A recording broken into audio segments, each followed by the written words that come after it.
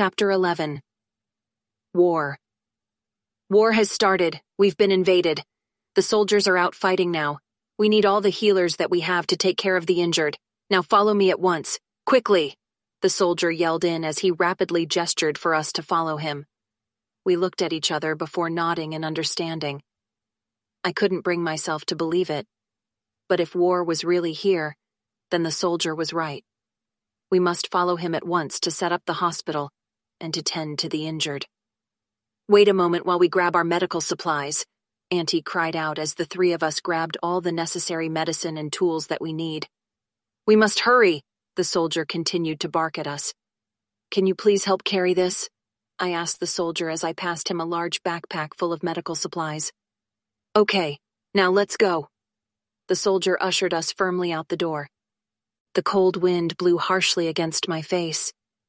Tonight, the howl of the wind felt more haunting than ever before. Although a war was going on, the outside was still silent just like any other night. They haven't reached the very center of town yet because our forces were able to intercept them. But they will be here very soon. We need to set up the hospital to receive the injured by then, the soldier explained as he followed his lead to the emergency medical camp that was being set up. This is bad. The situation is very dire. Our town was small and so was our military power. Worst, we were always short on doctors and healers. The fact that the soldier did not send me away after giving me a few cold stares was enough proof that they needed all the hands that they could get right now. At least, I didn't hear anything about my presence bringing bad luck to the army in this time of war. Soon we arrived at the medical tent temporarily set up to receive the wounded. I sighed loudly. It would be great if it were only the wounded that will end up here. I have never seen a patient die in front of my eyes before. However, I felt that I was going to experience that firsthand today, and most probably, more than just once. I had to ask the main question lingering on my mind right now. Which army is attacking us right now? I asked the soldier as he was turning to leave us. The Flame Dragon Empire, the soldier replied in a low voice. No more needed to be said.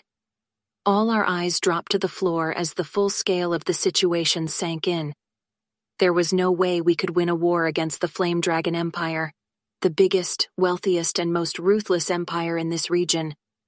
This war isn't something totally unexpected.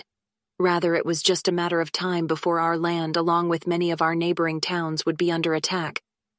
If we can't win the war, isn't it better for us to surrender and agree to some terms? I personally felt that it was much better than bloodshed.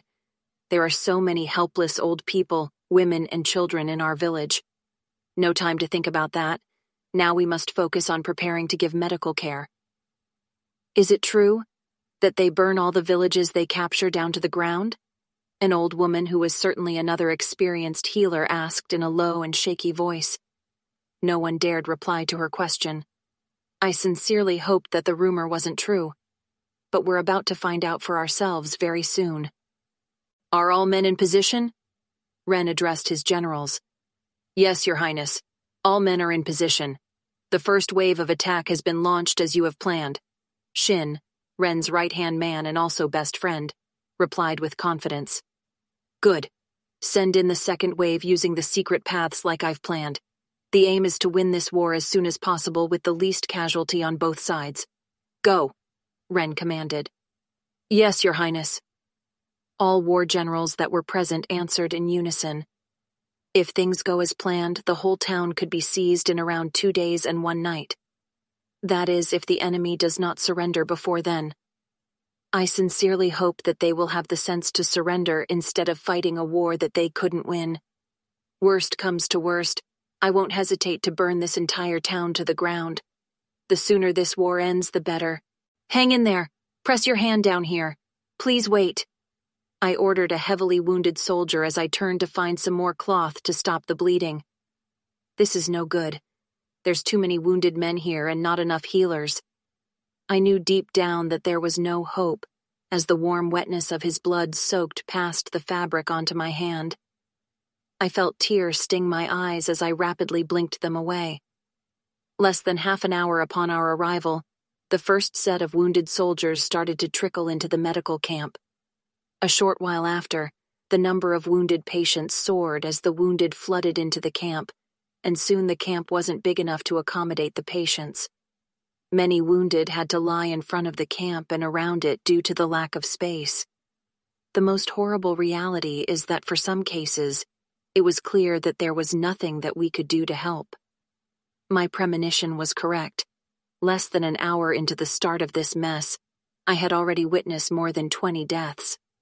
After that point, I didn't have time to count our losses. There was so much work to do that I was too busy dealing with the living, or half-living. "Lynn, come over here," Uncle Gobe called me over urgently. "I'm here," I said, as I stared down at the patient in front of us. His arm and leg were severely wounded and bleeding heavily. "You take the arm, Lynn. I'll do the leg," Uncle Gobe instructed. We went to work immediately. If we could just get the bleeding to stop and wrap up his wound, there could be a chance that he could survive.